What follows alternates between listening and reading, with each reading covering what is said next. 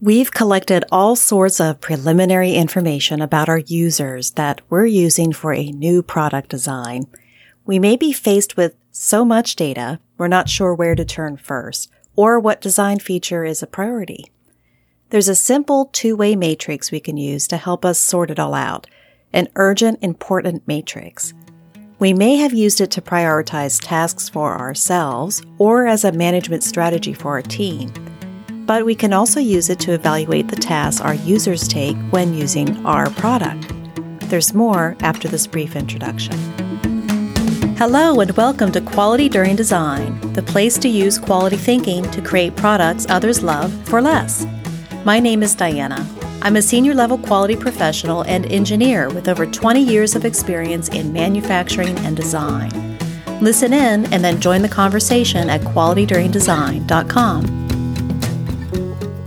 An urgent, important matrix is a simple two-way matrix with 4 window panes or buckets. It's not solely a quality tool, but it can be a tool to prioritize quality-type decisions. It's deceptively simple, so much so that we might dismiss it. But the real work of it is actually trying to fill one out.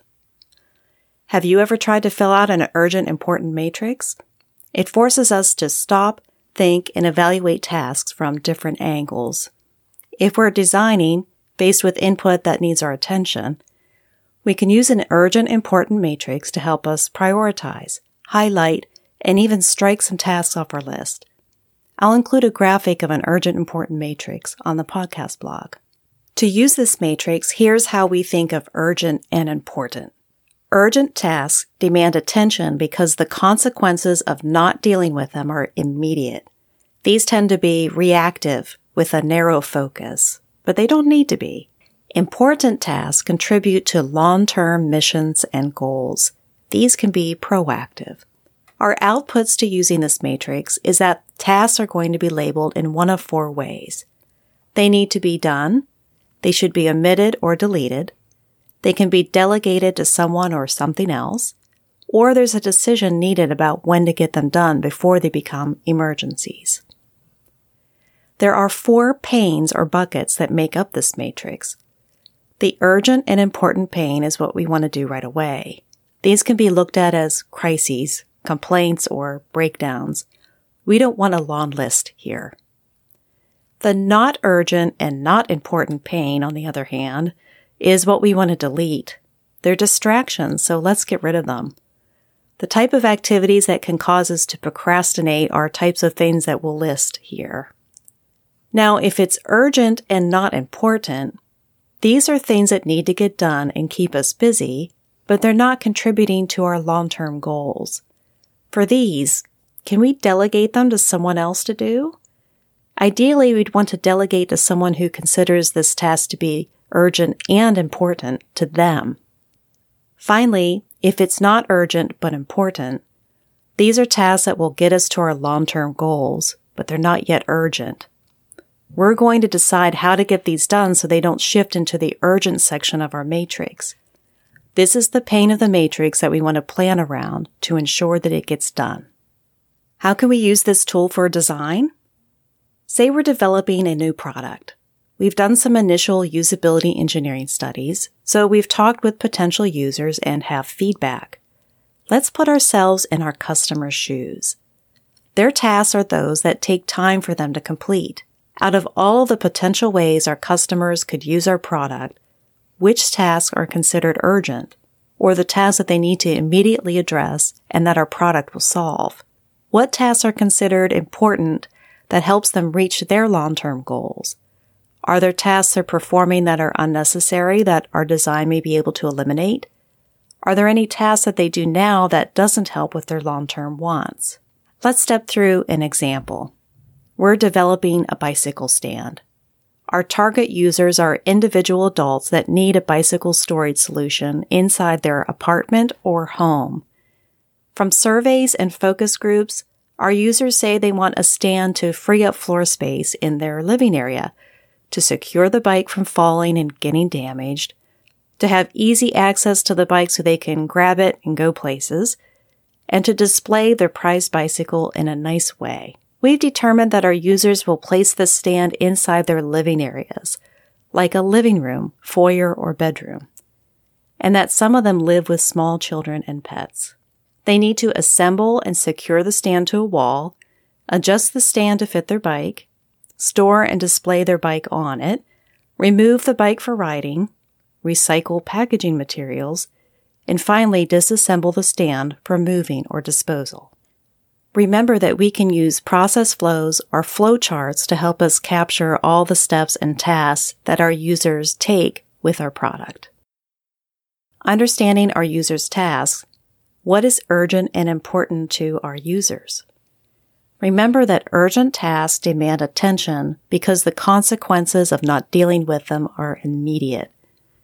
Important tasks contribute to long-term missions and goals. An urgent and important task for our scenario is assembling and securing the stand. If our users do this step incorrectly, the bicycle may tip and fall and it could make the stand not sturdy, which could harm anything or anyone else in the living area, like children, pets, or roommates, and cause damage to the bike. Not being able to assemble the stand is going to frustrate our users and we'll get complaints about it. The consequences of the user task, assembling and securing the stand, are immediate and important to long-term goals. We would want to ensure that we created a design with assembly and securement in mind, and that we made it easy for our users to complete this step. Being able to store and display the bike right away, and then remove it for riding, could also be urgent, important tasks to our users. That's why they bought our stand. We wouldn't want a design that made them glue or clamp the stand pieces together, making them wait to use the bike for another week while it cured. They'd want to use it right away. This is another feature of our design that we could focus on: immediate use after assembly. The not urgent and not important task could be recycling the packaging materials. This task doesn't need to get done right away and is not important to be able to use the stand. We generally want to delete these sort of tasks. We could design packaging to minimize the number of different materials to recycle, perhaps focusing all on cardboard packaging instead of a mix of cardboard, plastic, and foam. For the things that are urgent and not important, remember these are tasks that need to get done and keep us busy, but they're not contributing to our long-term goals. Completing and submitting warranty information may need to be done within 30 days of purchase, but it's not important to the user to be able to use the stand for their bicycle. It's urgent, but it's not important to the user.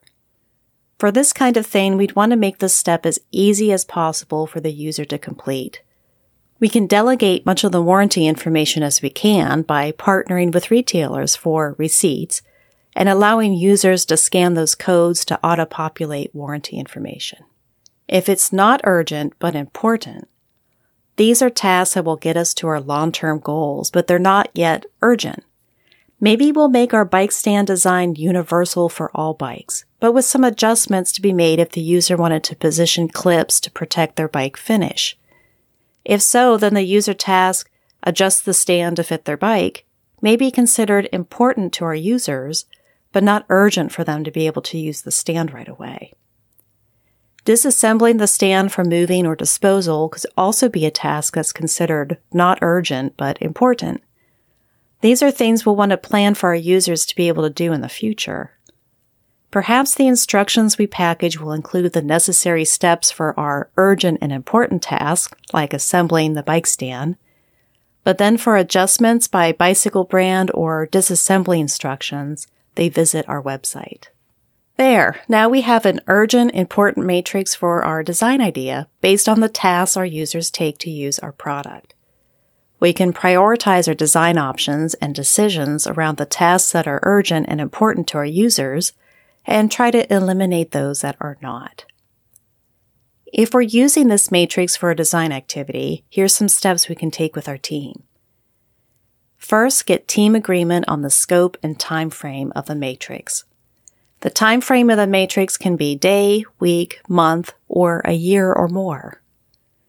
List all of the tasks associated with the scope that take up time. We can do this together as a team or do it individually and pull together the tasks for team review. Group the tasks and assign them to a matrix pane or bucket. Get rid of duplicates and ensure each task is within scope. Our team can individually prioritize activities and then come together as a group, or we can do it together as a team. Then we take action on the tasks. We can design tasks that are urgent and important. We can make a plan for how to help users complete tasks that are important but not urgent.